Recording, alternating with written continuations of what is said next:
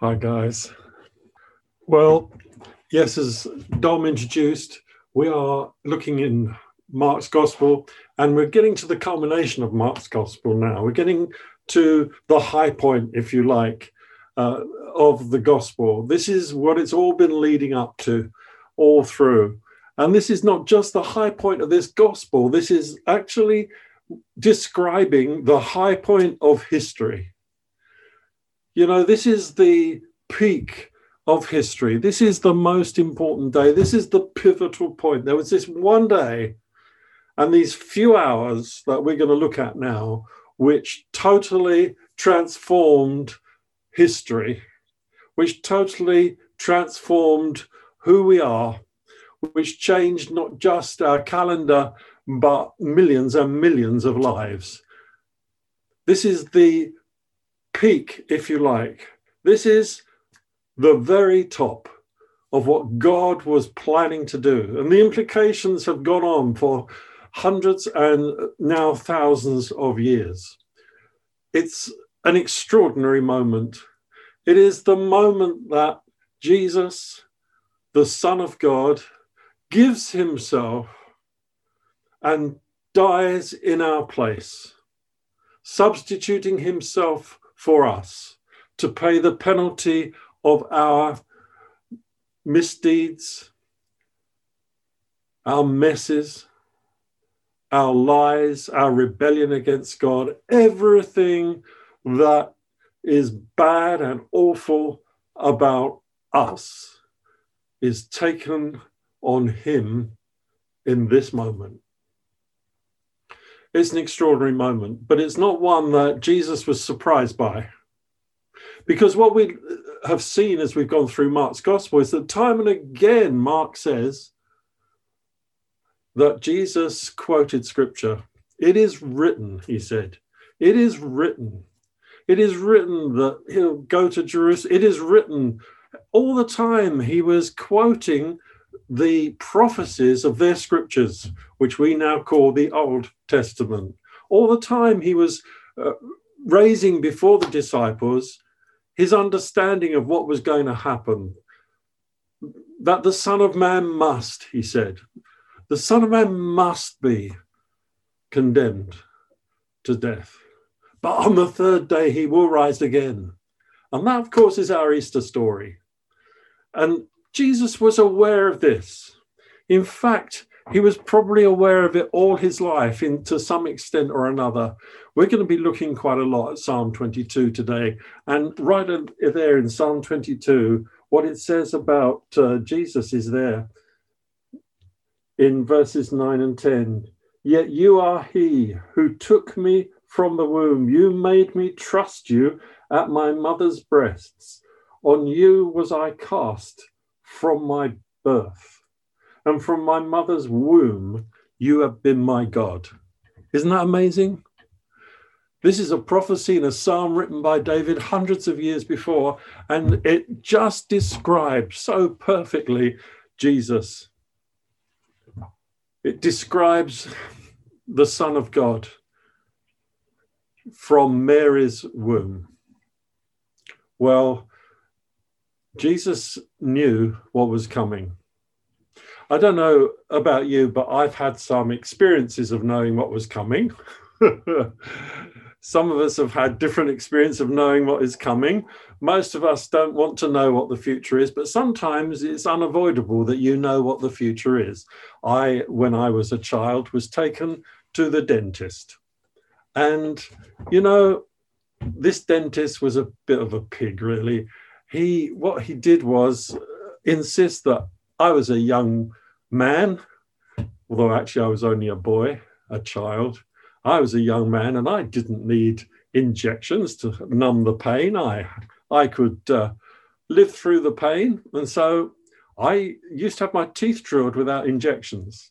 And, you know, that whirring of that cable, because in those days the drill was driven by a cable on a long arm, and the whirring of that cable I knew meant that I was now going to suffer pain.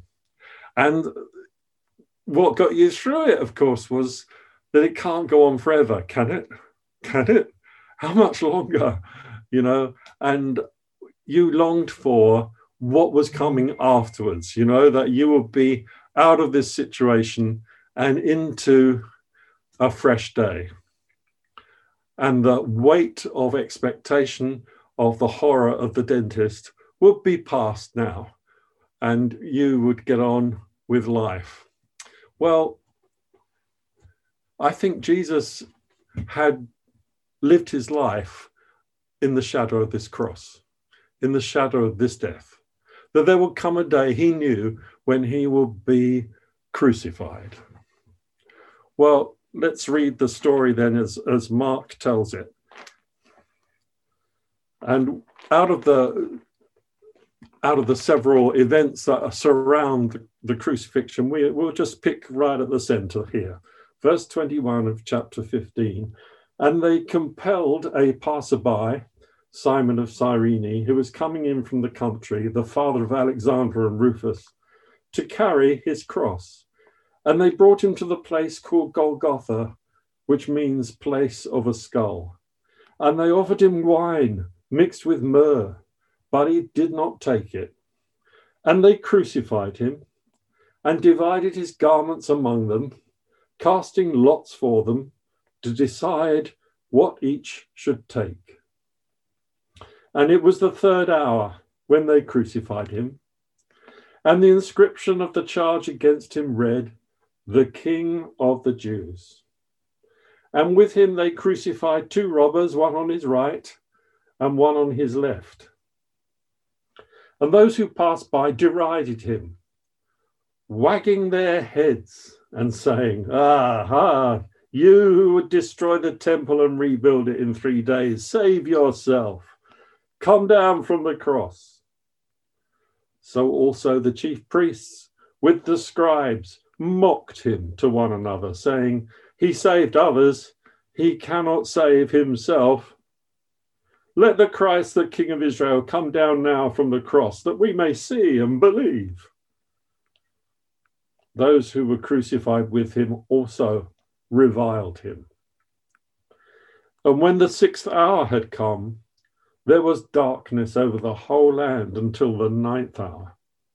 And at the 9th hour, Jesus cried with a loud voice, "Eloi, Eloi, lema sabachthani," which means, my God, why have you forsaken me?" And some of the bystanders, hearing it, said, "Behold, he's calling Elijah." And someone ran and filled a sponge with sour wine, put it on a reed and gave it to him to drink, saying, "Wait, let us see whether Elijah will come to take him down."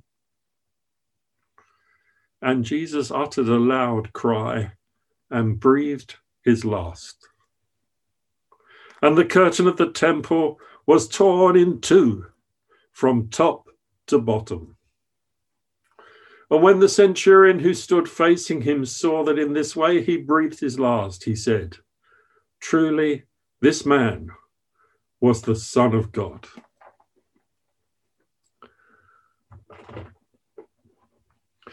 Well, it was Passover morning, and as Jesus was led out of the city to Golgotha, the lambs would have been being driven into the city, the lambs for the slaughter. The Passover day, the day when the Jews remembered that God had released them into the freedom away from Egypt and its captivity. And this is a day when the lambs were driven in the morning to be slaughtered in the afternoon. And at 9 o'clock, Jesus is led out to be crucified. What a morning. What a morning that was. Well, there is this verse 34, where Jesus cries out in a loud voice, my God, why have you forsaken me?" When I was much younger, when I was a child and a teenager, this verse worried me. it worried me because it sounded like total defeat. I didn't understand fully what Jesus was doing. Because you see, Jesus knew his Bible and he knew Psalm 22. And when he cries out, he's crying out verse 1 of Psalm 22. He's quoting scripture. He's holding on to scripture. You know, in front of him, all sorts of things have been happening that would remind him of Psalm 22. It was being fulfilled in front of his eyes. Even as he hung there in agony, it was being fulfilled. My God, why have you forsaken me? I can't do anything. You know, it's a ridiculous comparison that I made with the dentist's chair, but it at least gives you a hint of what Jesus felt like. You know, that sense of, when will this stop? I can do nothing about this. I'm totally helpless. Jesus had never been in that position before. Never. Never had he given himself into a position of helplessness before. He was the one who calmed storms. He was the one who healed people of diseases that had stricken them through their lives. He was one who could make the blind to see. He was one who could do amazing things, who could multiply bread and loaves and fishes, and the one who had power to stop a storm instantly. But voluntarily. Even as he was mocked, he still voluntarily gave himself to helplessness.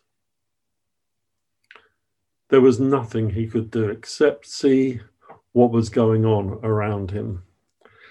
And crucifixion was excruciating, the worst death known to man. And others had suffered it, and 2 others were suffering it alongside him, but none before. None had known what Jesus was suffering then. You know, as Isaiah 53, God crushed him. On him was placed all our iniquity, all our badness, and God crushed him. But Jesus knew his scriptures. And he could see Psalm 22 being played out in front of him. No wonder he quoted verse 1. Here's some of the things that I picked out from Psalm 22. And as I read these things out, will you just remember the reading in Mark that we've just read? You know, it's like there are several people, many people maybe, who had like bit parts in the drama that was going on. They had moments when they unwittingly fulfilled the prophecy. Their knowledge of the scriptures probably not as thorough as Jesus's. They didn't realize that what they were doing, what they were saying, was prophesied beforehand. So Psalm 22, verse 2, Jesus would experience this. To God I cry by day on this extraordinary day, but you do not answer. Verse 6, I'm scorned by mankind and despised by the people. Scorned by the Romans, scorned by the Gentiles, despised by the Jews. The people. And verse 7 to 8, all who see me mock me. They make mouths at me and they wag their heads. And they say, he trusts in the Lord, let him deliver him. Verse 14, I'm poured out like water and all my bones are out of joint. Which happened in crucifixion.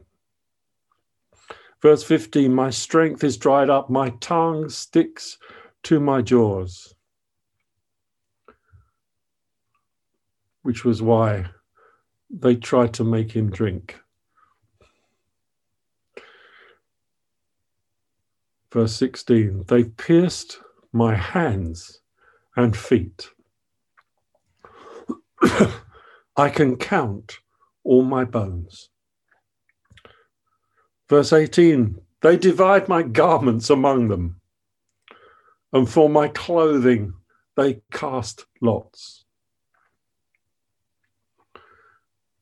What extraordinary fulfillment of Scripture those moments were.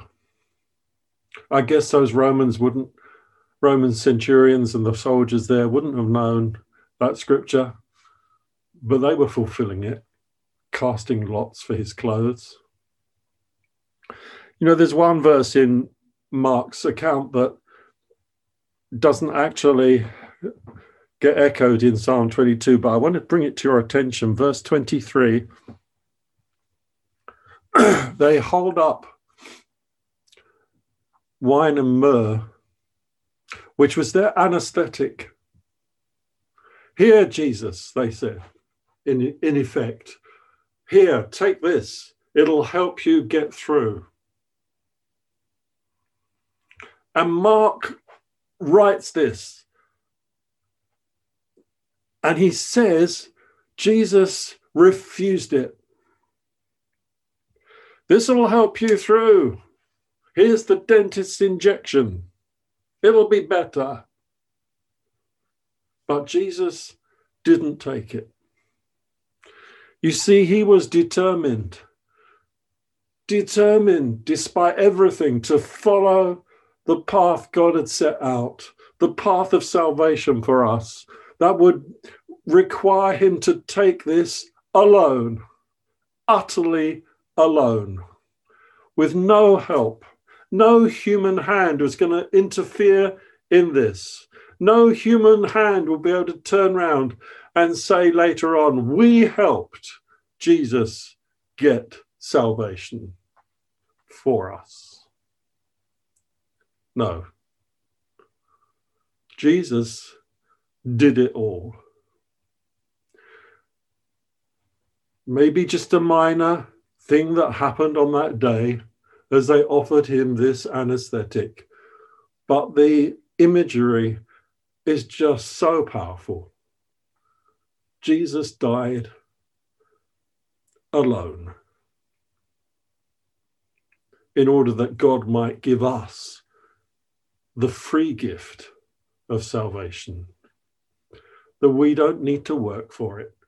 We don't need to add to it. We don't need to do anything except receive this free gift that he got for us on that cross. He was crushed for our iniquities. You know, one of the great funny films about God was Bruce Almighty. I don't know if you've seen Bruce Almighty, but I think it's a terrific film with lots of good things in it. One of the good things was when Bruce is given the chance to be God and the prayers come in. Do you remember that scene when all those post-it notes fly onto the walls and onto the doors? And the place is just full of post-it. You can't see for post-it notes of people's prayers and the murmuring of people's prayers that he can hear. How do you cope with all this stuff? And as I thought about the cross in preparation for this, I thought of those moments in that film. And why don't we just turn that over, and instead of it being the prayers of people, let it be the sins of people. Let it be our misdeeds. Let it be our lies and deceit, our wars, our hatreds, our falling out with other people, all the things that mess up our lives. Let it be those things on those post-it notes. Now, as Jesus hangs on this cross, as the final moments approach, as darkness covers the land from 12 till 3, as we get to this point at 3 p.m. in the afternoon when Jesus finally dies, as we're approaching that, it's like this flood of post-it notes are coming onto him. Everything from the past, everything from the future, right up to today in your post-it notes. And even beyond today, the post-it notes of the future. In your life, in other people's lives, for however long we don't know, but all those post-it notes, from past, from present, from future, all flying onto him. For the iniquity of us all, it says, was placed on him. And God turned his face away. My God, why have you forsaken me? Not a cry of despair so much as a cry of faith. Because he knew what Psalm 22 said. No, I think it's in Hebrews, isn't it? I think Hebrews 12 verse 2 or somewhere like that. It says, for the joy set before him, Jesus endured the cross. For the joy set before him. And Jesus knew, even as he hung there on the cross, that where Psalm 22 went, it went into the future. Psalm 22 even went into our future. Like all prophecy, there was application for the present for Jesus, but there's also application for the future, because Psalm 22 goes on to say a picture of the glorious future that Jesus was looking forward to. The result of his pain, the result of his distress, the result of all that he was going through, this separation from God, this event of separation that we will never experience. This event of separation that piled onto the pain, the physical pain and suffering he was going through, this abandonment by God would lead to this glorious future. It says in Psalm 22, I'm just going to quote again, all the ends of the earth shall remember and turn to the Lord, and all the families of the nations shall worship before you. Posterity shall serve him. It shall be told of the Lord to the coming generation. And they shall come and proclaim his righteousness to a people yet unborn. And so it has been.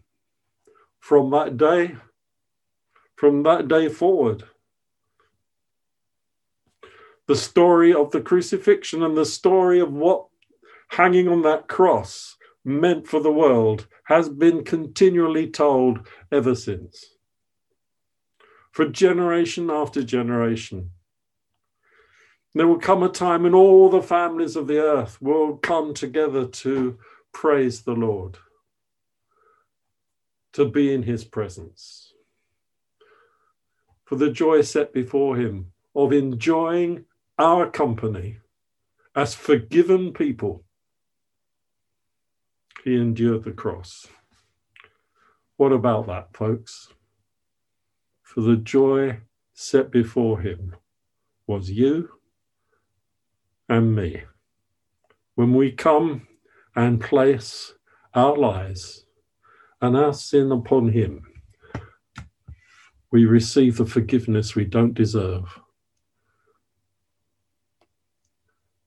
And the temple curtain was torn from top to bottom, like God reached down from glory and ripped it apart so that we can walk in and be in his presence without fear, but with joy. And at the end of Psalm 22, it says this: he has done it. Or as John's Gospel says, Jesus cried out, "It is finished." We've reached the end of Psalm 22. It is finished. What I've done in this moment, the last words he says, echo the end of Psalm 22. It's done. It's finished. As we put our trust in him, we join the millions who've put their trust in him and who've walked through that curtain into the presence of God and been able to fellowship with the Lord and fellowship with Jesus and enjoy his presence and enjoy his life-giving spirit in our lives today. All this is possible. All this is available. All this is for us because Jesus died on that cross with that cry, "It is finished," on his lips.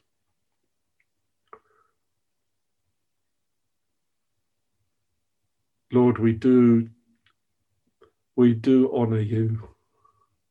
It's beyond our comprehension what you did.